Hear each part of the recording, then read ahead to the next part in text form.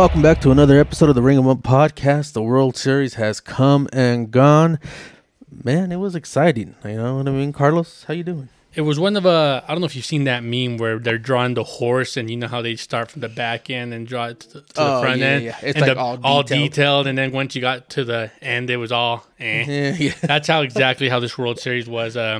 Game one, I mean, my God, that might have been one of the greatest games I've ever watched. And game two was, you know, the Merrill Kelly game. And it was all exciting. And then the last two games were just kind of, Yeah, the last two weren't that exciting. I mean, don't get me wrong. Game 5 I thought was exciting until the end once they kind of... once they blew it open. Yeah, once they blew it open there, it was a good game. I mean, Zach Gallen had a freaking no-hitter going into what, like You're the right, sixth he did, inning? yeah. You know what I mean? He's going into the sixth with a no-hitter, and then I believe it's in the sixth where he gives up 3 runs, I want to say. Yeah. He finally gives up his first hit, and then it just seems like from there, started. Texas was like, It was like, okay, so we can't hit this Yeah. guy. Like, I don't know. And what was I happening. mean, after that, it was game over. I mean, Texas was seeing it so big that whole series. Yeah, I mean, Texas's offense, man. I mean, you got to give it props to them because Marcus Semien finally somewhat came alive. You know what I mean? He started hitting the ball a little bit better. They did lose Adolis Garcia in game 3, I want to say, right? It was game 4. Well, yeah, he left in game 3 because he didn't play game 4 or 5, right? Yeah. Right. So, so they ended up losing him, but I mean, Texas still came out and put up 11 on him that first game without him. Everybody's like, oh, well, how's it going to be? I mean, that was my thought originally, right? It's like, oh, you know, what's his offense going to look like now without him not there? Because he is kind of a spark plug, right? So Right. now you take him out of the lineup, he's no longer in the game, and we've talked about this before, is how does that affect the team? Right. I mean, when you have a guy named Corey Seager on that team, it didn't seem to affect it. You know, Adolis was just kind of a complimentary piece to Corey, honestly. I understand Adolis won the MVP and the DS, but this was Corey's series, man. That dude's unreal. I mean, don't get me wrong, it definitely was, but I mean, I'll definitely argue that Adolis Garcia was going to put up a fight for the World Series MVP. Oh, no doubt. You know what I mean? Until he got hurt, and then Corey Seager just went off, obviously. But, you know, he also, because he had the game-winning home run of game 1, right? Which was one of the craziest games ever. Yeah, one of the best games I've ever seen as well. He had that walk-off in the 11th there. And then I want to say he had another one in that game 3 before he got ejected as well, right? And I believe at that point, Corey Seager was also at 2. He had the one to tie it in game 1. Oh, my God, dude. If I've ever felt more goosebumps in my life, I don't know when that time was. Yeah, that game 1 had it all, man. That was when Paul Sewald came into the 9th up. What was it? They were up 2. They were up 2, and I thought they were done. Yeah, so I thought it was they game were up over. 2, and Corey Seager hit a game-tying nuke. And then that following inning, Adolis Garcia had a walk-off Taco. And as soon as they brought in Miguel Castro, I only know this because he was on the Yankees, I said it was game over. Miguel Castro has literally nothing to throw up there, nothing to offer to be competitive. And Adolis Garcia literally took him deep the very first pitch. So, yeah, that game was insane. And you're right. I mean, Adolis definitely could have just added on to what was already a very dominant offense. I mean, yeah, and I mean, to Adolis' point, I mean, a very dominant postseason that he's shown. He definitely made a name for himself this postseason. He was one of those guys that kind of stood out to me. Obviously, we knew what he had done during the season. We know that he was good, right? But just seeing what he did, it was kind of like watching a Rosarena kind of do it in like when he did it in the postseason, and then when he did it again in the World Baseball Classic, like. It felt like I was watching that reemergence of a Rosarena in Adolis this postseason. He's one of those players that if you're just a casual, you know, you'll watch the game when it's on. If you don't really follow baseball, you don't really know who he is. You didn't know who Adolis was. Yeah. But, yeah, he really made his presence known, you know, these playoffs, and it showed. I mean, he up until the point that he got hurt, he was hitting the shit out of the ball just like everybody else was. Yeah, he was smacking some balls for sure. But, yeah, I mean, going into that game 1, I thought because we saw, what's his name? God, I can't think of his name right now, but the other reliever the Diamondbacks have, Ginkel. Right? We saw him come in that tough situation, and he gets out of it with bases loaded. I want to say there was that 1 out. Right in that 8th inning. I'm trying to see if I can see it. I know he comes in a tough situation and he gets himself out of it. You know what I mean? And then we're just like, damn, okay, well, he just got out of this situation here. Now all of a sudden you got your closer coming in that has been amazing. You know what I mean? Hasn't been hit, and he just makes one bad mistake. Well, and this was one of those games where going up to it, you knew that runs were going to be limited. You had Zach Gallen and Nathan Eovaldi both throwing that game, and we've seen what Nathan Eovaldi did all playoffs. But it was definitely one of those games, who was going to come down to the last batter like it did. And this game was just one of those, like, Evan Carter got that RBI double in the very beginning, jumped on Zach Gallen early. Adolis Garcia jumped on him in that first inning as well.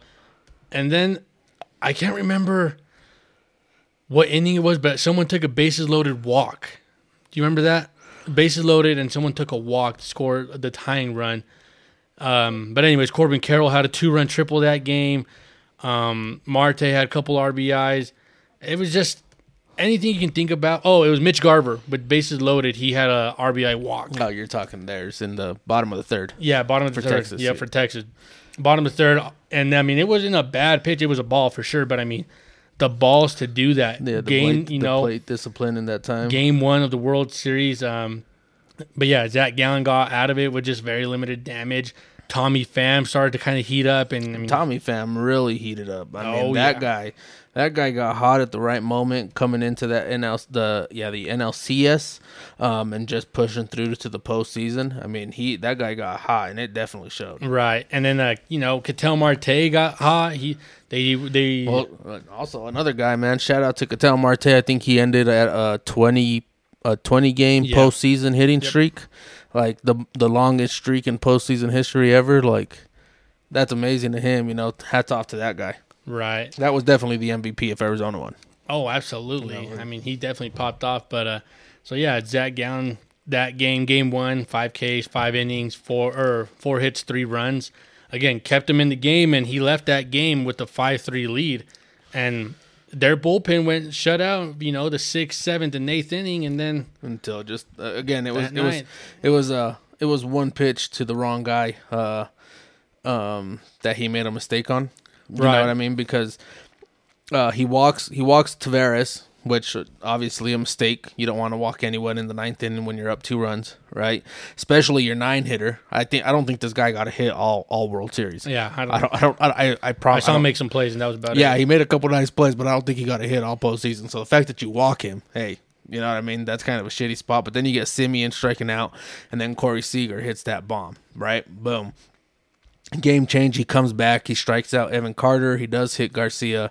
This is when he got hit in that hand. We didn't know if he was going to be able to, continue playing because getting hit in the hand has all those small bones in there. Yeah. It was his top hand, I believe, too. So it's like, he might be done. But and then he gets Austin Hedges out, 2 runs, 1 hit, 0, 2 left on. So again, Sewald made one bad pitch. Yeah, unfortunately, that tied the game in the bottom of the 9th. Yep, at the very that's the I guess the love-hate relationship of being a closer, right? I mean, and up to that point, he was fine. You know what I mean? He had, I think, every save, up to that point. So you feel confident giving the ball to him there. Yeah. Oh, yeah. And, unfortunately, man, it just... You definitely, like I said, I thought game 1 was over when I saw Ginkel get out of it in the 8th.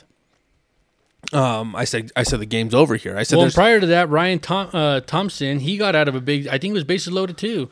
So yeah, I'm trying to see. It was either bases loaded or 2 were on, and he got out of it. It was a pop up, literally straight up, and he got out of the inning. So like, their bullpen did so good, literally that first game, and they had every reason to win that ball game. Yeah, everything was lined up perfect. Everything was executed perfectly, except for that one pitch by Paul Sewald. Unfortunately, you know what I mean. And then, like you said, when Montero came in, or Castro, it was kind of like this is probably more than over at this point. Yeah. And then again, greatest game we've seen for sure. And then all of a sudden, you come into game 2, and Arizona's just hot. Yeah, off Jordan Montgomery. I mean, he had been throwing the ball very well. Very, very good. Obviously, you give your props to Jordan Montgomery because he did come back and pitch. It was game 4 out of the bull. No. Oh, last series. You're talking last series? No, that was the last series. Last series, Game 7. We only yeah. saw Montgomery once in this Yeah. one, then, huh? Yeah, because of Aldi threw Game 5 again. Yep. And this was Game 2 was the Merrill Kelly game. This is where Merrill Kelly was unbelievable. Unhittable. Well, Unhittable. I mean, honestly, you can give it up to Merrill Kelly, dude. I mean, his game 100% the whole way through. I mean, let me double check here his stats. Merrill Kelly, 7 innings, 3 hits, 1 earned with 9 strikeouts. The 1 earned was a home run. I mean, You know this what I mean? dude was unreal. Yeah. It was crazy to see how he dominated this offense that was just firing on all cylinders. Well, I told you. I mean, Merrill Kelly reminded me a lot of watching Logan, dude from San Francisco, Logan Webb. Watching him pitch over in San Francisco when he kind of came alive and his name kind of showed out in that postseason I think 2 years ago. That sinker changeup, hard sinker, nice changeup. I mean, that stuff has people looking nasty, especially when you're locating it right at the bottom of that zone, in and out.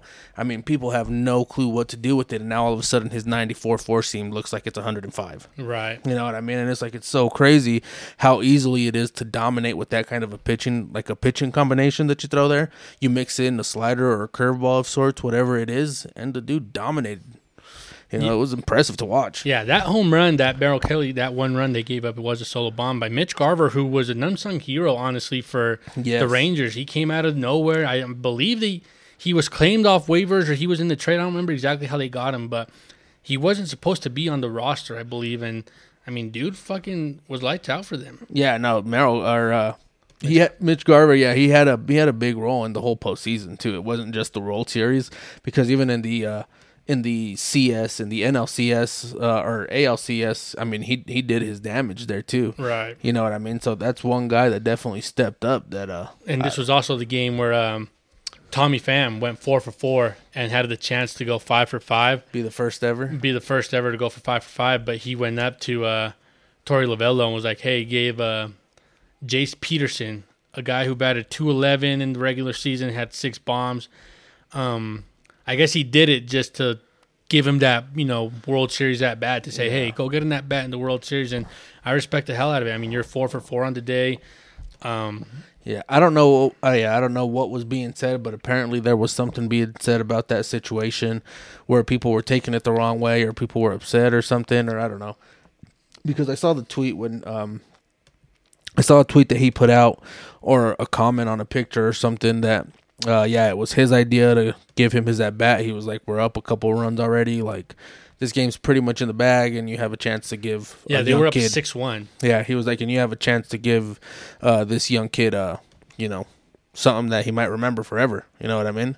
Getting his first World Series AB that's pretty cool to do. Yeah, that's pretty sick of him to do. Honestly, this was also the game where he got picked off. Remember, at second base, and Mike Maddox was like, "You are nice job, you dumb fuck," or something like that. Fuck yeah, he was screaming that shit.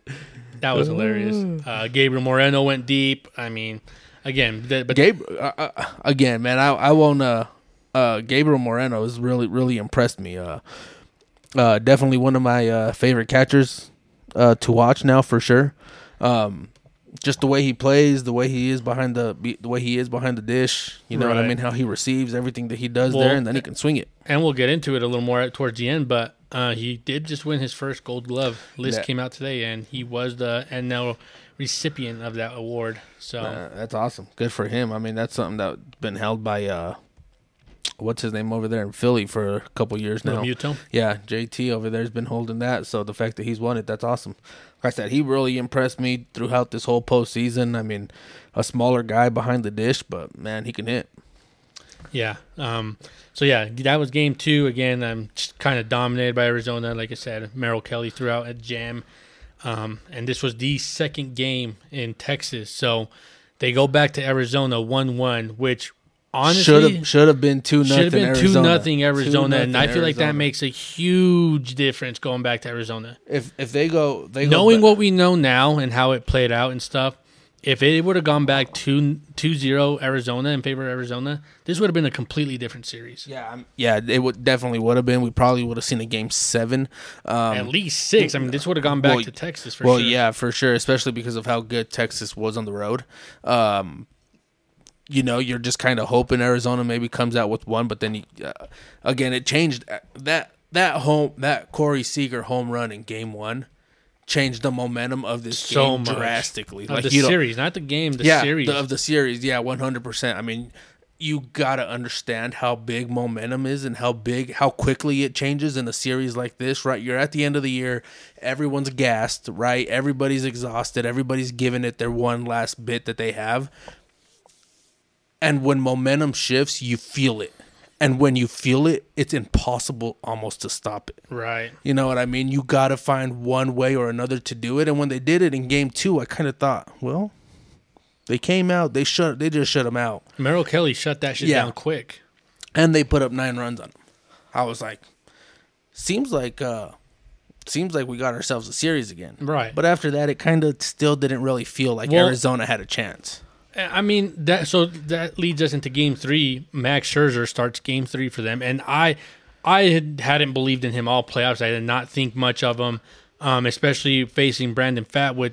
He was a breakout star. I mean, he literally came out this postseason and showed everybody who he was and what he was made of, and so I didn't feel good for Texas going into Game 3 at all. Yeah, no, I didn't either. I mean, I kind of felt the same. I mean, I think Scherzer is more so done, to say the least. I mean, if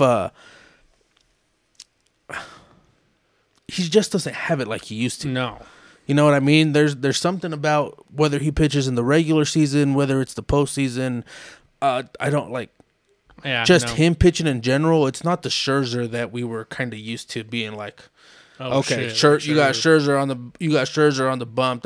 That's at least 8, 9, 10 Ks. Right. And he's probably going at the very minimum 6 or 7 innings every time. Right now, you're not seeing that even in the regular season. You know what I mean? So it's kind of tough there for him. I don't know. Something's going to really have to happen, I think, in order for him to change and still have, if he wants to try to prolong his career some more. The big one for me in this one was Jon Gray. Yeah, huge, because he did it twice. But Jon Gray comes into this one after Scherzer goes three innings, 2 hits, and gives up 2 walks. He didn't give up any runs, but all he goes is 3, and then Jon Gray comes in to fill in 3 more. That's huge 3 innings. Considering that, I literally thought their bullpen, Texas' bullpen, was going to be what caused them a game or 2 or even the series. And Jon Gray coming out of the bullpen and giving them those 3 innings was huge, especially considering that he was lined up to be Game 4, that following game starter. So, and that was the next day. So then, Bruce Bochy, being the genius that he's so well at managing his pitching. And he literally said, well, fuck, I just got 3 innings out of Max Scherzer. Probably not what I was expecting, but and this was already said, Jon Gray was listed for Game 4. Yeah, he was. And so Bruce Bochy said, fuck it, hey, we got to win this game. I don't give a fuck about tomorrow. We'll worry about that tomorrow. And that's what he did. He worried about winning this game, which he did at the end of the day, and worried about Game 4 when it came around. And, I mean, again, I think in this game as well, in the second inning, there was a huge momentum change where they had Max Scherzer on the ropes a little bit, and Christian Walker gets thrown out at home. He ran past the stop sign to his third base coach, and he gets thrown out by a fucking mile. Yeah. And I feel like that kind of changed momentum because that bails Scherzer out of what could have been a pretty big inning. Especially when you know that Scherzer's bound to give up the big inning. He's bound to give up the 3-4 hits in a row. He's bound to get hit around and give up some runs. And by you giving him an out, this was Tommy Pham's first at bat following his 4-hit performance, right? So this is 5 consecutive hits. So now you have runners first and second, and I believe that was the second out of the inning. So now, I mean, I don't know. That just, I feel like, changed a lot in this game. Yeah, because you have Max Scherzer throwing, you know what I mean? You give him life. Exactly. So you get him out earlier than what, again, he did end up leaving with, what was it, oblique or a shoulder or something? I don't know. He did end up leaving. Back or something, like lower back, I think. But that was a huge momentum change. But this is kind of where Marcus Semien started to kind of figure out. This is where he kind of started to be like, I should probably start carrying my own weight. Corey Seager goes deep again. I mean, this is when the offense just exploded for Texas. This is when they were seeing it big. Yeah, no, definitely, and like I said, with John Gray stepping in, I mean that was huge there, and then those three guys that Texas used pretty much all postseason, like they were pretty legit. I mean, Aroldis Chapman did what Aroldis Chapman does, right? But Spores and then Leclerc, dudes were unhittable. Oh my god, Those two guys, and it seemed like it was always the same combination. It seemed like they were throwing every day. yeah, Every day, and it was just those guys that were going to, right? Obviously, or those three because Chapman was in the mix there. You know what I mean? The thing with Chapman is he was so close multiple times to blowing it, so close. But Bruce Bochy is so, I don't know, I guess just experience where So seasoned. he goes. I mean, Yep, he saw his three hitters, immediately goes and pulls them. I'm doesn't not play with questioning it, doesn't mess with it. Oh, maybe he can get this lefty. He doesn't give a shit. He threw his three hitters. Go get them. Yeah, you got Leclerc, the guy I really wanted you to get. This new rule just forces me to let you to go two more, or else I would have pulled you. Yeah. Yep, exactly that. But yeah, Leclerc, man. I mean, dude was not unhittable, but dude was nasty. He was nasty Yeah, for you know them. what I mean? He did what he needed to do coming out as that closer. You know what I mean? This postseason, a lot of strikeouts, a lot of swing and miss stuff. So it was nice to see him kind of come to life too. But yeah, I mean, I said it from the beginning. I said I just think Bruce Bochy and having him in that dugout is going to be the difference. I mean, to me, it's very clear that was, you know what I mean. It only went 5 games. You know what I mean? That's the sign of a good team led by a good manager. You know what I mean? When you can run through a postseason like that, that's impressive stuff. He knows the buttons to push and he knows when to push them, and you saw it a lot of the time. Right. So and this was also the game that Dolis was. Well, we now know was oblique. He had an oblique strain, and so he was taken off the World Series roster that following day. Him and Scherzer, were both taken off the World Series roster. So they had called up a couple people, Ezekiel Duran and Brock Burke, just a left-handed reliever.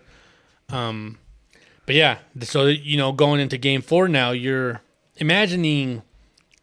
Well, shit, down Adolis, down Scherzer. I mean, I know Scherzer's not an everyday player, but down Adolis, that's huge. Yeah, down Adolis Garcia, I was like, I wonder what this is going to look like. I wonder how they're going to respond. I wonder if it's going to be, just as powerful of a lineup as it has been. You know what I mean? And they come out and put up 5 in the second and 5 in the third. Yeah, that one got bad real fast. That was ugly. You know what I mean? Texas did, Arizona did put up a little bit of a fight there at the end, scoring 4 in the 8th and 2 in the 9th. You know what I mean? So they fought a little bit, but I mean, when you put up a 10 spot in the first 3 innings, it's kind of hard to come back from. Yeah, this is where Ketel Marte pushed his hitting streak to 20 consecutive games, extending the longest in postseason history in this game. That's impressive. It's so impressive. And also, like I said, man, this is where Bruce Bochy was like, oh, we'll figure it out tomorrow, when tomorrow comes. And he started Andrew Heaney, who, again, yes, he was a starter, has been a starter, but hadn't been a starter much in the playoffs, and he didn't worry. He didn't care. And, I mean, what really helped them out with that, too, is the big lead they got early. Because now you can just let Heaney go. And now you can let him be aggressive. Look, it's fine if you give up 2-3 runs, 4 runs. Try, obviously, to do your best to keep it at a very, very minimum. But he ends up going 5 innings, giving up 1 run. Right. I mean, and like you said, Marcus Semien with the 2-run triple in the second. Corey Seager with another home run. I mean, Travis Jankowski had a 2-run double. Travis Jankowski stepped up and filled in for Adolis Garcia and goes out there and hits. He had that double early on. I think he had 2 doubles in the game. Yeah. Right? He was 2 for 2 with 2 doubles. Yeah, 2 for 2 with 2 doubles, dude. I'm just like, well, okay. I guess you don't need Garcia. I guess you fucking rake too. Yeah. But yeah, I mean, next thing you know, it's the top of the third and Texas is up 10-0. Marcus Semien fucking hit a 3-run bomb and, yeah, I mean, like you said, that helps Andrew Heaney out because now he doesn't have to nitpick. He doesn't have to be picky on what he's throwing or try to hit the corners. Or now he can just be aggressive knowing he's up 10 runs. You know what I mean? So, yeah, that definitely helped out a lot. I mean, and then it gives you, again, all that freedom with your bullpen because now instead of going Haney for 2. Who knows who's next for 2, and then whoever else is after them for 2, and then another one here and one here and one here. Well, now you only got to worry about 4 innings at the end of the day. Right. You know what I mean? So, and like you said, I mean, Arizona did have a little bit of a comeback there at the end. 11-7. Gabriel Moreno had a couple RBIs towards the end, but Leclerc came in to get, I believe, just the one guy because Bruce Bochy wasn't fucking having. I can't remember who was in there. He had a different guy in there. Will Smith. Oh, was it Smith? Yeah. He had a guy in there and was like, and I mean, not necessarily that you were worried, but you can tell Arizona was kind of seeing Will Smith. Yeah. Bruce Bochy said, "Fuck it, Leclerc, you're back in there, dude. I don't give a fuck how many days it's been in a row now. You're coming. I mean, Yeah, Will Smith was out there for the 9th. Gave up 1 walk, 1 hit, 2 earned. And that's when Bochy said, fuck this. Fuck this, we'll get you out. But shout out to Will Smith. This is his 3rd World Series in a row. Unbelievable. 3 years in a row. With 3 different teams. That's what's crazy. Like, he won one with the Braves, he won with Houston, and now with Texas. Like, that's insane. Dude's got 3 consecutive World He's got Series. 3 big-ass rings is what he has. That's sick as fuck. Back to back to back years. It's like every year he's, hey, I seen a tweet you want to go to the World Series, pick me up. Yep. I seen this tweet saying that. They're like, well, any team's offseason plan should start with Will Smith. signing Will Smith. Not Ohtani, but Will Smith. Yeah, dude, that's crazy to see it. But you look back at their roster, and the Rangers actually had multiple guys that have now won multiple World Series. Aroldis Chapman, Yeah, right? one with Chicago. Won one with Chicago as well. Seager. Corey Seager won one with the Dodgers as well. And I want to say, wasn't Nathan Eovaldi? With the Boston, yeah. Yeah, With doesn't he Boston. have another one, Yep, right? with So Boston. he's got another one there. So Scherzer. Scherzer With had another one, Washington. yep. So that's 5 guys that had that experience. World Series experience, right? So that was pretty cool to see too. But So, yeah, I mean, again, Texas handled business game 4 pretty soundly. And then game 5, you have the pitcher with the biggest nuts I've ever seen in dude, my life. oh my God, I don't know that I've never seen a bigger pair of testicles on a human than a guy named Nathan Eovaldi. My God, is that man? He just, I don't know how he does it. There's no pressure. He's so fucking good in the playoffs. It's unbelievable. I mean, if you want, if you know you're making the playoffs and this guy's available to pick up like a trade deadline kind of thing, I'm doing what I can to go get this guy, because these weren't easy innings, but he got out of like 5 of them. Not easy innings, but there was a lot of times where he got in trouble or had like bases loaded or 2 runners on or whatever the case is, and got out of the jams. Like, I don't know. The pressure never gets to this man. He never cracks under pressure. That first inning, he was in trouble. Corbin Carroll had gotten on, and he limited the damage. Oh no, he didn't even give up a run. He got out of it. He got out of that first inning. He didn't give up a run. So just for reference, he went 6 innings, gave up 4 hits, 0 earned, had 5 walks and 5 strikeouts in a game 5. That is unreal. Gets out of a jam in the first and in the third. Yep, in the first, he left 2 guys on, a walk to Corbin Carroll, and then a walk to Christian Walker, 3 ground outs for 3 outs. And then same in the third, he leaves 1 guy on base, a single by Lourdes Gurriel, right? And then in the bottom of the third, he left 2 guys on base, so you're now up to 5 guys left on base. Single to center up by Carroll, walk by Ketel Marte, bunt, ground out, strikeout, swing in, ground out. That's the 3rd inning. I'm telling you. That's the 3rd inning.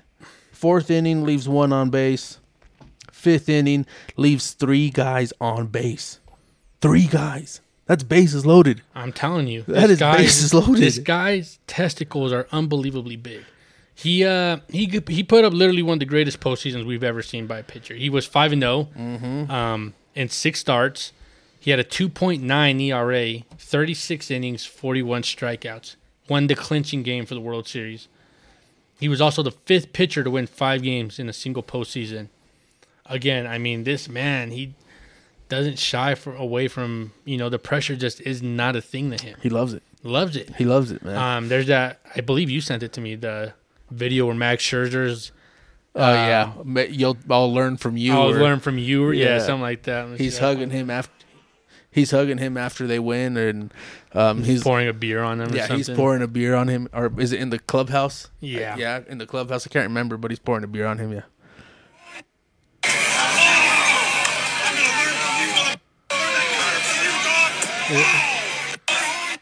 I'm gonna learn from you, motherfucker. Yeah, he says I'm gonna. Yeah.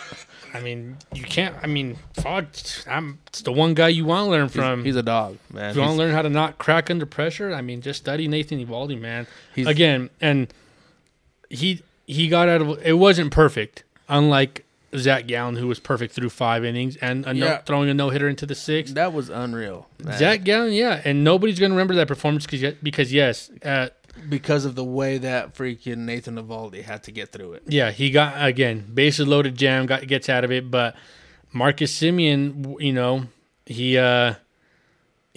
or was it Marcus Semien? No, who broke it up? I'm trying to think of who broke it up. It was Seager. Seager breaks up the no-hitter. There was a shift on. He hits a little, weak ground ball through the third base side, and after that, Evan Carter double. Mitch Garver, RBI single, so now it's 1-0. Yeah. Gallen gets yanked, but has 2 runners on, and then Corey Seager had that freaking cue ball off the end of the bat. That was in the 9th inning.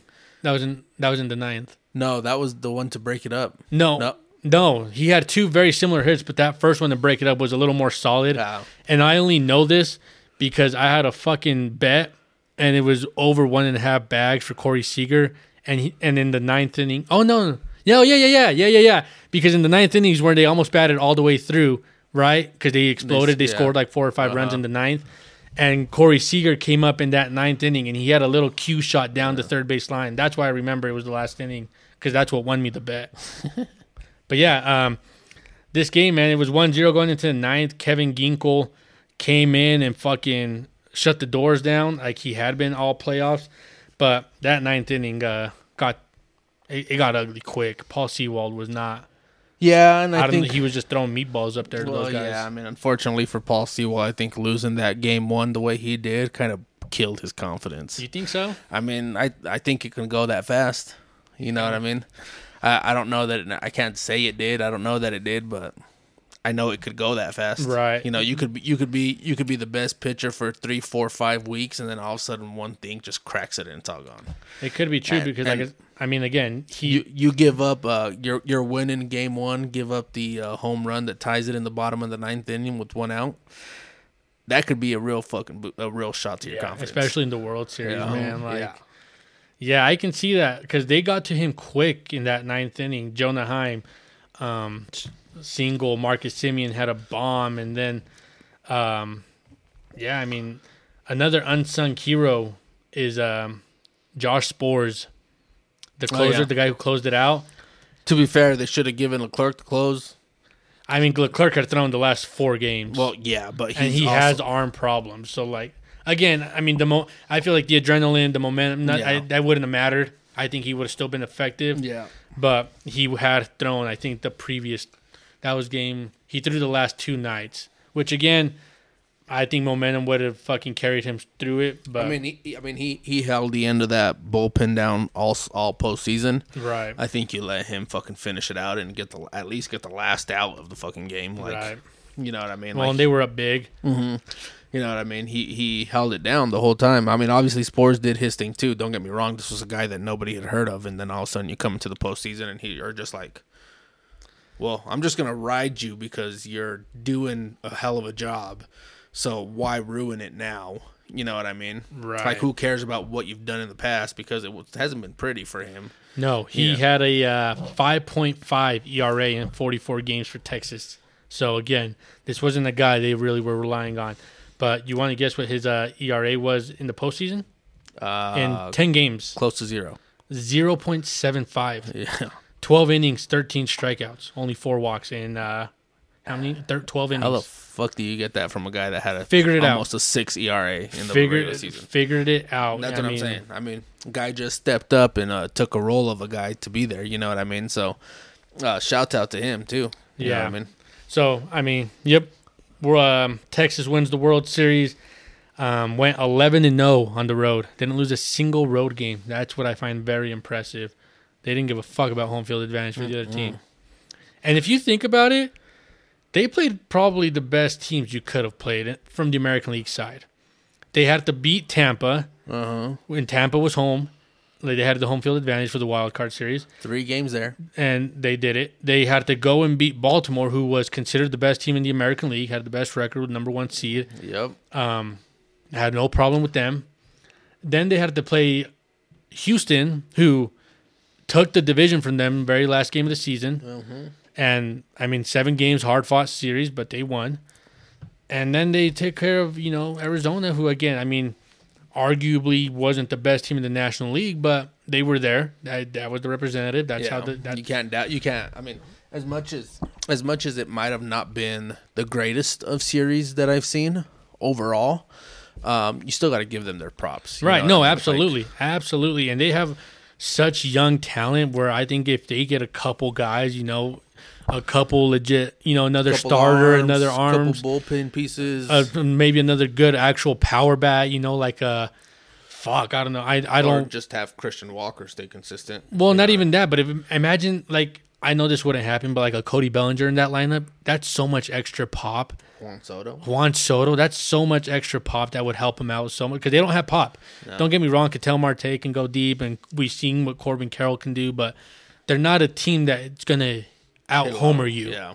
You know what I mean? So, but again, I mean, mad props to both of these teams. The Texas Rangers, obviously, I mean, they just they were the better team. There was nothing else to say. Yeah, they definitely were. You know what I mean? Texas definitely showed why they're, you know what I mean, why everybody had a lot of hype around them all year. They fell off for a little bit there, during the season, and everybody was like, oh, maybe they're not that team. Maybe they're not as good as people thought they were, and then they got together at the right time. Everybody got hot, and next thing you know, they're the World Series. Exactly. They're the World Series champs. That's crazy, man. What is, I guess we talked about a lot of players, Gabriel Moreno, you know what I mean, people like that, but who was the one guy, other than obviously like Corey Seager or Adolis Garcia, not one of those big name guys that did what he was supposed to, but what are a couple names or one name that really stuck out to you from a guy that you were like, I didn't expect this from him, I guess? Couple guys. Kevin Ginkel, reliever for Arizona. Dude is dirty. Was dirty all playoffs, was unhittable. Let me pull up his numbers actually real quick because I'm curious to see what he ended up with when it was all said and done. But Kevin Ginkel, one of them. Evan Carter, another one. Again. Yes, the rookie. I don't know if, the guy that Evan Carter got called up in September. Exactly. That's what I'm saying, dude. The dude got called up in September. How in the hell do you get called up in September? And come do what you do? And next thing you know, you're in the everyday starting lineup for that same postseason. Kevin Ginkel this postseason, 11 innings with a 0 ERA. 0 earned runs, 11 innings, 15 strikeouts. That slider he's got, man. It's nasty. That thing is nasty. That's one of the nastiest I've seen in the game lately. And not even just, the postseason, but he had a 2.4 ERA in the regular season. So this dude is actually pretty fucking dirty. Yeah, he's actually that's a good reliever for anybody that needs a reliever. I mean, obviously, if Arizona can hold on to him, I bet you they're paying close to nothing for him. 29 years old. But yeah, the dude's nasty, man. I mean, and obviously had a good year, had a good 2023. So yeah, Kevin Ginkel, 9 wins, 1 loss, 1.3 WAR. Who in 60 games? Kevin Ginkel. Oh. Yeah, 60 games, 4 saves, 65 innings pitched, 70 strikeouts in the game. Holy crap! That's what I'm saying. This guy's fucking legit. And I had no idea who this was until literally when they played. Who did they play before the Phillies? Brewers. Diamondbacks? Yeah. They played the The Dodgers. Dodgers. That's Yeah. when I started to really be like, holy shit, Kevin Ginkel's kind of dirty. And for me, it wasn't until we saw him against the Phillies. Yeah. I didn't. For me, I was like, holy crap! I was like, who is this guy, and where the hell did he come from? Because his stuff is nasty. For being that 7-8 inning guy, dirty, Right. very very dirty. Another guy, I mean, this is a big name, but Aroldis Chapman. As much as I hate to admit it, he was actually really, really fucking effective. And not effective, but he got some pretty big innings, to his name. He got his name called a lot, I feel like. And, I mean, he answered the fucking, he answered the call. I mean, he, like we talked about, he obviously had his struggles in the past in these big situations where he blows it. Gives up big home runs or big situation, can't hold a lead, things of sorts. But he actually came in and, again, maybe it was just the manager knowing when he was done and how far to let him go. Right. You know what I mean? Whatever it was, but if you got to manage him that way for him to be effective, then you better be ready for it. Exactly. Whatever it is, I mean, he was effective. He did what he needed to, and that's not what he's known for. So that's another name. And I'm trying to think of what the fuck is his name? The pitcher, Brandon Pfaadt. Oh yeah, for Arizona. Brandon Pfaadt for Arizona. I mean, he did get hit around his last outing, but I mean, dude was lights out for them. Yeah, I mean, he got hit around a little bit, but he's still, I mean, another guy too. Just he for the, what was it, the DS against the Dodgers, when I first heard they were announcing him, I was like, who the fuck is this guy? Then you look him up and you're like a 5, almost a 6 ERA, and you're like, well, shit, this is about to get ugly. Well, yeah, it got ugly for the guys facing him, unfortunately. Right. Because dude was good all postseason. Came out and just shoved. You know what I mean? He didn't let the pressure or didn't let the moment get too big for him. He just went up there. He pitched, did what he could, and he had that one game where I was upset that they took him out. I can't remember which one it was, but I was livid, bro. I was like, what are you doing? This kid is hot. He's having the game of his life right now, and you're about to take him out when he's right in the middle of it. Like, let him at least give up a hit or 2 hits or something. Yeah. I get it, but like, right now it's his game. Let him freaking lose his game. You know what I mean? Yep, I agree, man. But yeah, that was one of the craziest things that's just kind of blew my mind. 2 years ago, the Rangers lost 102 games. Arizona was 100 and exactly. something too, I think. And they skipped. This is a stat from Front Office Sports. They skipped a traditional rebuild and immediately spent a record $571 million on free agents. 2 years later, they won their first ever World Series. So, it's not to show you a World Series can be bought. Yeah, it can be bought. It can be bought. I mean, 2 guys on that team are making almost $500 million. Marcus Semien and Corey Seager. And again, very well worth it. This right here, this one World Series makes their contracts worth it until it's over. Yeah, 100% agree. Marcus Semien. They played 179 total games this year. Played in every single one of them. Mm-hmm. In today's day and age, that's unheard of. Yeah, I mean, the fact that he was there every single day, literally in Texas, every day. Those days are hot. I understand they have a retractable roof, but those days are hot. It gets hot out there. And that's why I don't know what word it would be, but this is why I think baseball players are bigger athletes than most people would ever think of. If you're not a baseball player, like I understand football players and basketball players, but basketball players who sit out because they're played fucking on Tuesday and it's now Sunday. Yeah. Marcus, 179 games. He's been playing since March. Yeah. Every fucking game. Yeah, it's crazy. That's not something you see very often anymore. You used to see it a little bit more, like back in the early 2000s, still going into like that 2010, that first decade of the 2000s. You would see more guys, play 155, 160, maybe not the whole 162, you know what I mean? But damn near close almost every game, right? Now it's unheard of. Right. You don't see it. It's kind of like every other sport. You're getting a bunch of prima donnas. They're, I can't play. You're not seeing the Kobe Bryants. You're not seeing the Michael Jordans. You know what I mean? You're not seeing a lot of those guys that want to be out there every day. Like, I don't care if I'm hurting. I don't care if I'm sore. Like, I want to be out there. So, staying on that point, Jonah Heim started and caught every game in the postseason. He did so with a wrist injury that most likely will need surgery to fully heal. Again, They didn't give a fuck. Dog. That's a dog. That's what I'm saying. Yeah, those guys are dogs. You know what I mean? You can't teach that to people because some people are, I'm tired. I can't do it. I don't want to. I have a little sprain or Yeah. something. There's no excuses. I had pointed to this earlier, but Nathan Eovaldi, being on that list with 5 wins in the postseason. Do you know who the other 3 pitchers are on that list? I did not. Randy Johnson in 2001, Steven Strasburg in 2019, and Francisco Rodriguez 2002. Wow. So With the Mets? no, with the Angels when they won it in 2002. So some pretty elite company, and this was probably the best part to cap off the season. So I don't know if you remember, but when the Astros won the division, and Alex Bregman hit us with the people want to know what the Astros would do if we didn't win the division, and he said, "I guess we'll never know." Starts popping champagne, Yeah. and then Corey Seager gets him. Corey Seager hits him with the. Here, let me pull it up for you real quick. People were wondering what it would be like if Texas. Everybody was wondering what would happen if the Rangers didn't win the World Series. I guess we'll never know. Talk about a mic drop. Yeah.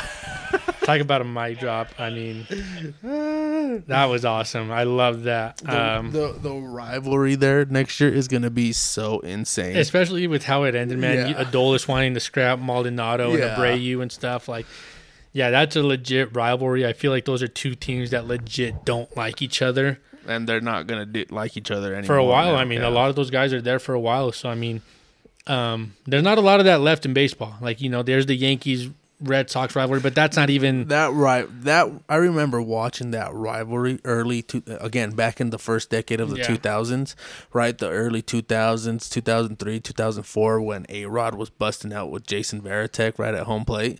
You know what I mean? Pedro was drilling people all the time. Like that rivalry has been unseen in the game of baseball. It's nothing like that since that rivalry, right? It's nothing like that, and I hate to say it, but I mean the Red Sox have gone on to win 2 World Series since the Yankees won one in 2009.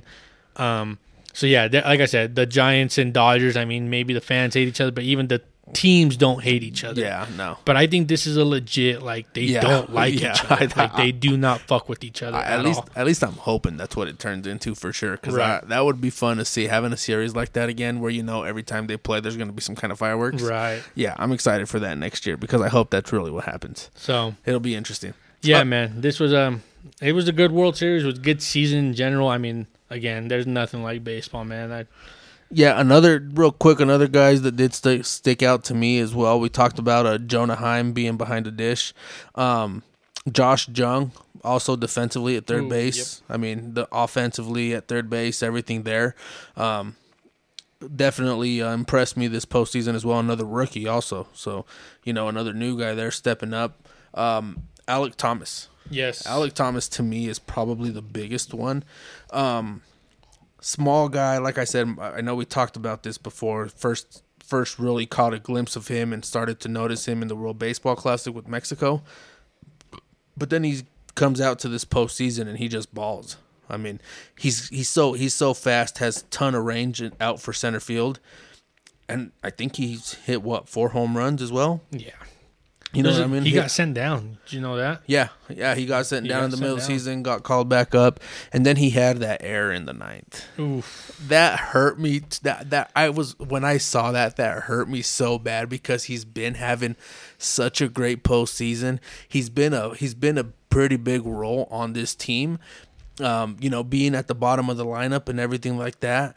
And in a situation where you're already down 1 in the 9th inning and then that ball gets by him, I felt so bad for him. I couldn't imagine how he felt, man. Like, I could not imagine seeing him watch Corbin Carroll on a dead sprint getting that ball, knowing it just got by him. There was 2 guys on? There was 2 guys on. Yeah. I mean, it was not pretty. That sucked. Yeah, that hurt. Again, that hurt just because of the postseason he's been having, how everything's been, and then just to see it kind of get blown open because of that, I'm like, oh man, that hurt. That hurts a little bit there. So I felt for him, but yeah, overall, still a good World Series, still a great postseason. I mean, seeing Arizona get all the way there first and foremost. You know what I mean? What a surprise. They had everybody on their seats the whole way through. God, especially, coming out of the NLCS, where, again, nobody expected them to win. Everybody had Philly winning the World Series. Yeah. I couldn't just count them out at any point in that World Series. I was like, look, I've doubted them the whole postseason. I was like, I just can't doubt them and say that, yeah, they're not good, they're gonna lose or whatever it be, because you never know. You never know. Exactly that. So yeah, I mean, obviously, congrats to Texas again, their first World Series in their history there. So, Aroldis Chapman, part of another broken curse. Another broken curse, exactly that. He was with the White Sox when it had been the Cubs. My bad. And they had over 100 and whatever years. I think it was 106 years that they hadn't won it. However fucking long it was. 108. The longest on the National League side, and then the longest on the American League side was 62 years, and he was a part of both of them. Yeah. So, shout out to him. Obviously, that being done, it was crazy, man. As soon as the World Series was over, it was like, bam, all of a sudden news starts dropping. Everybody starts doing stuff. And next thing you know, it feels like half the league is opting out of their contracts this year. Well, and hold on, before we get into that last thing, Jacob deGrom, I understand he didn't pitch, but he's got a World Series ring. First year out of New York. I don't give a damn about that. Well, I don't either. I'm just saying. That doesn't count. To me, yes, you get your ring. Congratulations, but he pitched innings. He pitched innings, I understand, but that still doesn't prove that you can help a team win I agree. a World Series. Right. I'm just saying. I'm just to me, Texas did that without him. No, for sure. And fact or fiction, he's getting a World Series ring. Correct. I mean, yeah, fact. Yes, 100%. But you still got to prove that you can, one, pitch a whole season, and two, pitch into the postseason and be effective. In my opinion. Yeah, no, I agree. But yeah, a lot of people opting out of their contracts. Obviously, we had a couple of, we had Nelson Cruz announce that he was officially retiring from the game of baseball. So, shout out to my man Nelson Cruz. Obviously, 19 years in the show. One of the best fucking hitters. 464 career home runs, 2,053 hits, 7-time All-Star, 4-time Silver Slugger. 1,325 RBIs in his career. Yep. The boomstick is... the boomstick is officially done booming. You know what I mean? I guess the question now comes to fall. Is he a Hall of Famer? At first glance, yes, but I mean, like 464 home runs. There's not a lot of people that can say they have that. Is true. That is true. 2,000 plus hits. I mean, 7-time All-Star. So again, at first glance, yes. Not 100% confident in saying that, but yeah. Yeah, I agree. Just kind of seeing these numbers here that kind of do matter a little bit. I would say yes, maybe like a 5th, 6th, 7th ballot. Yeah. No, not first ballot, but yeah, I do. I can see him getting in. But yeah, so shout out to him there. The other one was Joey Votto. The Reds, was it just yesterday, I believe, right? The Reds announced that they have declined Joey Votto's $20 million club option for 2024. He is now a free agent for the first time. And thanked him. That's the key takeaway there. They thanked him for...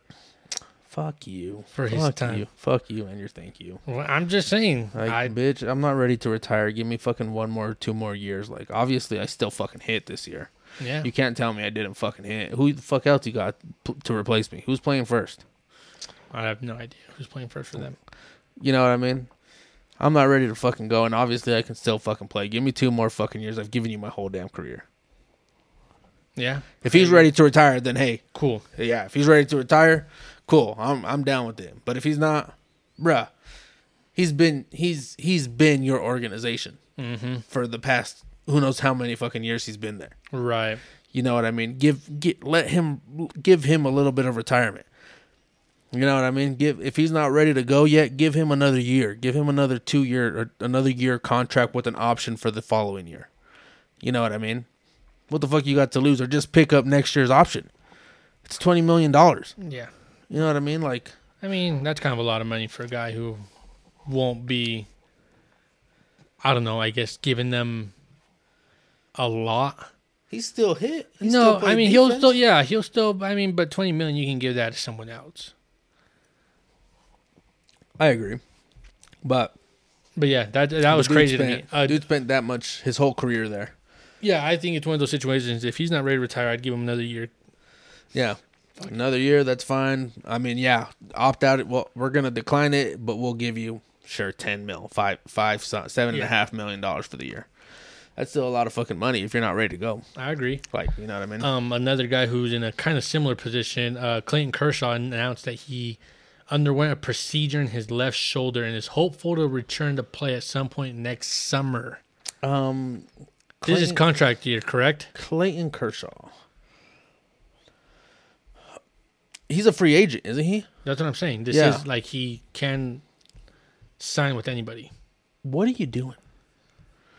We all know your career's done. I mean, he's hopeful to play. He wants to keep playing. We all know that it's over. You know what I mean? I get it. You want to keep playing, fine, do what you got to do. But just retire a Dodger, dude.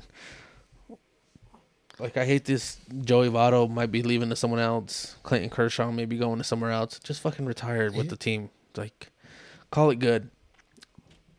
You guys both had hell of a careers. Nothing that can ever be taken away from you. Probably both Hall of Famers. Yeah. What more do you need? No, I agree. You know what I mean? I'm just, I just seen that. I didn't know. He's, like I said, hopeful for next summer. That's who's going to want to sign him. Be like, hey, after surgery, you're now rehabbing. 50, you're now 55 years old, coming up on 60. Like, a little old, but okay, but he's a little old now for the game of baseball too. He's getting up there for sure. Right. You know what I mean? He's got a whole lot more wear and tear on that arm than Jacob deGrom does. You know what I mean? Yeah. Way more miles on it than that guy does. He's been a reliable car. Don't get me wrong. You know what I mean? You keep him around for 20 years and it's going to be a great car. But at the end of it, there's going to be a couple things wobbly, a couple things that are breaking loose here and there. Mm-hmm. You know what I mean? And shocks start to go. Your tires go a little bit. Yeah, you know what I mean? You're replacing brakes. You're maybe dripping a little bit of oil here and there. So, starting to see the stains on the driveway. Yeah, the coolant, you know what I mean, is kind of, you got to replace it every 3-4 days. You know, it's you're up there, Kershaw. You're up there for sure. You know what I mean. But hey, if he does, you know what I mean, props to him too. Cody Bellinger officially won the NL Comeback Player of the Year. I mean, so congrats. It was to only him. up for him. This point. It definitely was. He had a fucking terrible couple of seasons with the Dodgers there. And with him winning that Comeback Player of the Year, he decides that he is going to decline his mutual option with the Cubs. Go get your fucking bag, to become a free agent. Yeah, he wants his bag. He's about to go get a fat bag from somebody. Where does he fit in? The Yankees. What do you mean? Oh my god. What do you mean? Where does he fit? Are you kidding me? That's such a perfect swing for Yankee Stadium. Where does he play? The outfield. Where? Right field. What do you mean where? Well, then where's Judge playing? Center. And then who you got in left? Well, we haven't had one. We haven't. Yeah, next July maybe. We haven't had a left fielder for the past 3 years, so we'll figure it out. Well, he fits in perfectly. I guess he could. That, I mean, lefty out in the Yankee Stadium. Lefty power bat, exact. Something we don't have. Something we don't play to our advantage. We have guys. Our power left-handed bat is literally Anthony Rizzo. Yeah, that's kind of sad. That's not a power. I mean, understand that he will hit you some bombs, but who's going to hit more bombs? Anthony Rizzo, Cody Bellinger. Oh, Cody for sure. That's what I'm saying. Yeah, Cody for sure. No That's doubt. where he fits in. No doubt, Cody will definitely do it. I mean, there's been talks that the Yankees are interested in trying to trade for Juan Soto too. Well, I mean, the Padres can't afford him. Obviously, the Padres don't know what they're doing with money over there. They don't know how it works. They need to take out a loan. So got to take out a $50 million loan to pay your players. We might be able to get him for the low there. Do you think You think they might start selling shares of the team? I can buy. Maybe I might become part owner of the Padres. Fucking give him $500 here, dude. Yeah. This will help. I know it will. All I'm asking for is 10%. Yeah, they signed all these guys. We have the money somewhere. I know we do. Here's 500. Here's 300. Here's 200. Oh, you want a $300 million contract? Here you go. Oh shit, we don't have money for this. Uh-huh. Yeah, We don't actually have this kind of money, so we got to take out a loan. a $50 million loan to pay their guys. That's insane. That is That's crazy. kind of embarrassing too. That is For a team crazy. that didn't make the playoffs. Yep. Wasn't even For- close. That is embarrassing. But yeah, we did have a lot of opt outs. Jorge Soler opted out of his contract in Miami. Doesn't do a whole lot to me. Marcus I mean, Stroman. a big power guy. Yeah. You know what I mean? Yeah, he's gonna swing and miss a whole Big lot. power guy. but- Arizona doesn't have power. Maybe. Mhm. Marcus Stroman opts out. Is a free agent now. There was a couple. Or Tim Anderson. Tim opts Anderson. out. Well, the White Sox declined him. Oh, well, regardless. Yeah, so the White Sox declined him. Justin Turner has declined as his option as well, so he's now a free agent. Yeah, the White Sox declined their club option for Turner, $14 million next season. Right. He's now a free agent. Marcus Stroman is a free agent. Eduardo Rodriguez, who had a very, very good year last year, he opted out as well. Yeah, Tim Anderson, Joey Votto. Josh Bell actually opted into his with the Marlins, so shout out to him. The Dodgers extended Max Muncy. They gave him a 2-year A 2-year extension. deal. Padres declined their 2-year, $32 million option on Michael Wacha. Michael Wacha also had a very good year, so he'll be another pitcher that's available. The Braves are expected to decline Eddie Rosario's $9 million option. Yeah. That'll be the first guy that goes from this powerhouse of a team that they built. Yeah. See a big one this year. He was. Yeah. Are they going to falter a lot? I probably don't think so. Doesn't really tickle my back at Yeah, all. you know what I mean. He's definitely a good guy. So a good guy to pick up though, on the low. You know what I mean. A great infielder, a great utility player, really. That could hit it with a little bit of pop. Okay, quick hit. A quick game. This was posted November 4th, so that was yesterday. Top 10 free agents as of right now. I mean, obviously people can still opt in and out. Number 1, Ohtani. Where does he go?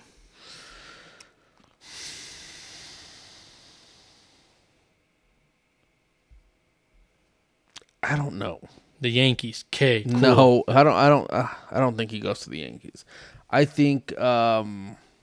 Yeah, we don't need 6 DHs over there. So Yeah, I don't. Yeah, I don't think he becomes a Yankee.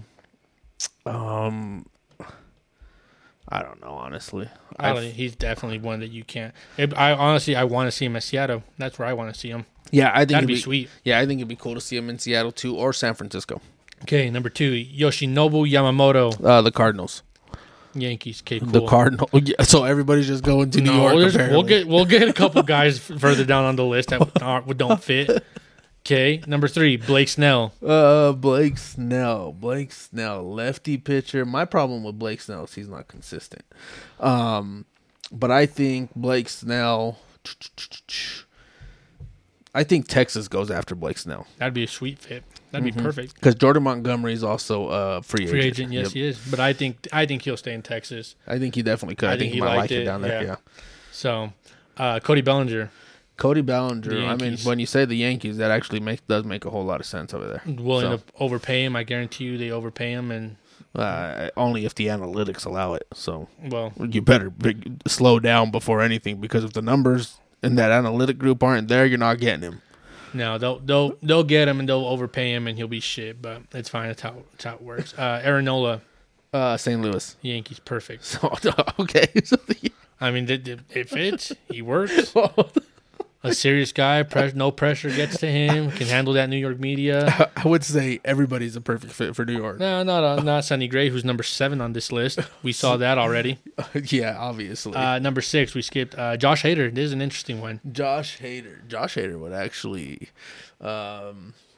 Josh Hader, I think, would be a good fit down in Texas. The Dodgers. I think a lot of teams can use the Josh Hader. Did you see that video of that his agent released?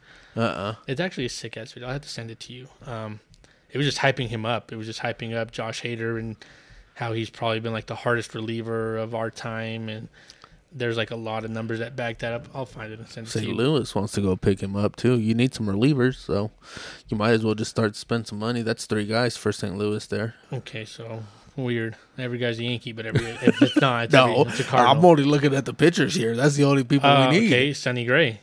I mean, I wouldn't mind Sonny Gray in St. Louis, but I mean, honestly, out of those 3, I can probably see Sonny Gray before Aaron Nola, just because Sonny Gray is going to be a little bit cheaper. I don't know if they're serious about making a push for this Yamamoto dude from Japan, but I know Nolan Arenado was out visiting him. I know Lars Nootbaar was out in Japan. Former teammate. Yeah, former teammates in the World Baseball Classic. You know, I know they were even hanging out with Shohei Ohtani, so I'm like, are they trying to swing him over too? Like, you know, what's the case there? Because there's a lot of stuff going on right before a lot of big decisions need to come, and I'm just like, does any of this have to do with any of that? Because I really hope it does. Maybe it's a 2-for-1. If you sign Ohtani, you get Yamamoto. That'd be freaking awesome. Or if Yamamoto, signed with someone, that you get Ohtani just for that being comfortable around each other. You know what I mean? And being teammates with Lars Nootbaar for the World Baseball Classic. All right, let's relax with the Cardinals. I know they were fun. I know they were good friends. So I'm just, hey, I'm praying. I'm hoping. Doesn't hurt anybody. True. You know what I mean? So, but I can, Sonny Gray, Sonny Gray is a really good pitcher. I can see Sonny Gray going to going over to like an LA, the Dodgers. He strikes me more of as a low key kind of guy. He is. He definitely is. I mean, he doesn't strike out a lot of people, and he's not going to have super exciting stat lines. He's going to give up 5 hits, 6 hits, but he'll give up 3 runs. He's going to give you a chance to win ball games. You know what I mean? Right. That's why I said he's going to be a little bit on the cheaper side, so I can see him before Aaron Nola, just because I know how St. Louis likes to spend money. Which they don't. Well, that's, again, I know how they like to spend it, whether they do or don't, right? So they're going to want to go for the cheaper, I'd assume, probably before they try to go for Nola. But yeah, I think Sonny Gray out there, or even Sonny Gray in like San Francisco. That'd be pretty cool. Seattle, though they have a really good They rotation. got a good rotation. That's my only problem with Seattle. But maybe they go out and get a Josh Hader. That'd be pretty sick. Yeah. You also have, Baltimore. I mean, Philly has to play a role in getting one of these starting pitchers, whether they sign Aaron Nola back. If not, you have to go out and try to get a Sonny Gray or a Blake Snell or one of these guys. Blake Snell, honestly. Because Jordan Montgomery, I don't think he leaves Texas. I really don't. I think he loves it there. I think he just won a World Series and was a big part. And they valued him. They valued let him. The problem with him is when he was on the Yankees, he was on the leash every fucking outing. 4 or 5 innings, maybe 6, was yanked, and they just never really let him do him. I don't think they ever trusted him or ever believed he would be good. And Texas immediately did, so that's why I don't think he'll leave. Well, even in St. Louis, I mean, he pitched very, very well in St. Louis as soon as he left. You know what I mean? And I always put it to the beard that they can't grow out there. Some guys are like, that. I really hate that. I want my beard, so now that I got it, I feel better. I do hate that. Number 9 on this list, JD Martinez. He doesn't really do a whole lot for me, honestly. No, I mean, anyone can really pick him up for the cheap. Exactly. I mean, yeah, not anything. And number 10 on this list, Matt Chapman, third baseman, free agent. Someone can make good use of him. Yeah, he had a really good year. And that leads me to my next point here is he did win a Gold Glove this year. The Gold Glovers came out today, actually, right before we recorded, and he had won the third base Gold Glove for the American League this year. Yeah. No, I mean, he's definitely a good guy to have over there. Very solid defensively. Offensively, obviously very good from the right side of the plate, too. A lot of pop over there. A lot of pop. But who can take someone like him? Tough question. I think the Dodgers could. I think the Red Sox could. Justin Turner did opt out. Turner opted out, so if they're not going to go for Justin Turner back, I think Matt Chapman would be a good fit over there. This is his 4th Gold Glove. I mean, even like a Seattle could. I know they have a Eugenio Suarez over there, but I'm trying to think of who else. It's funny how Milwaukee could. I mean, I just feel like it's hard to go to Central, either NL or AL, I feel like it'd be tough to want to go to one of those teams. Well, yeah, but at the end of the day, a lot of these guys are just In it give for me the enough, money. give me Yeah. enough money, Oh, and for I sure. don't give a fuck where I play. No, for sure. But yeah, saying that, the list for the Gold Glove winners this year: Jonah Heim, Nathaniel Lowe, Andres Jimenez, Matt Chapman, Anthony Volpe, Stephen Kwan, Kevin Kiermaier, Adolis Garcia, Mauricio Dubon, and Jose Berrios are your American League Gold Glove winners this year. That's 3 Texas guys. 3 Texas guys. That is correct. 3 Texas. Their catcher, their first baseman, and their right fielder. Kind of crazy. The guys you paid almost $500 million aren't on here. Right. I mean- well, this is Gold Glove. Fuck the defense. Yeah, If you exactly. If you And- can hit, that's all we care about. And for the National League, you had Gabriel Moreno, who, again, we saw what he can do. Mm-hmm. Christian Walker, Nico Horner, Cabrian Hayes, Dansby Swanson, Ian Happ, Brenton Doyle from the Rockies, Fernando Tatis Jr., Hong Sang Kim, and Zach Wheeler. All your Gold Glove winners. It's an impressive list there. I wouldn't have expected a lot of those I wouldn't guys. have expected Fernando Tatis, considering that he was suspended for putting steroids in his hair. putting steroids in his hair for rubbing the steroid cream. Mm-hmm.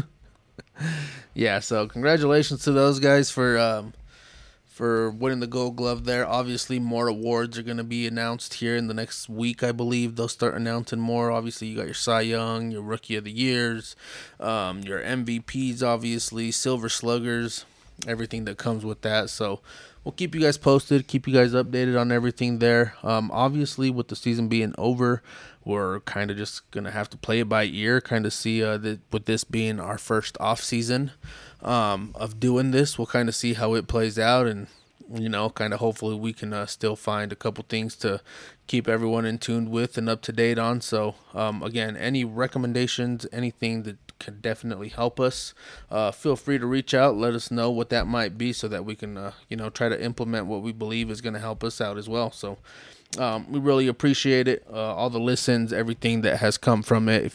Carlos, any other words from you? Yeah, I just want to say thank you for all the people who, again, this was our first year doing this. We did this kind of just to, we talked baseball as it was. We would text back, or whether on text or Twitter or Instagram, we were always talking baseball. So we decided just kind of, go for it. We tried it, went a little out of our comfort zone here, and we really appreciate the people who listen and give us feedback, and, just put the time into writing and, giving us comments and stuff. So, again, thank you to the listeners.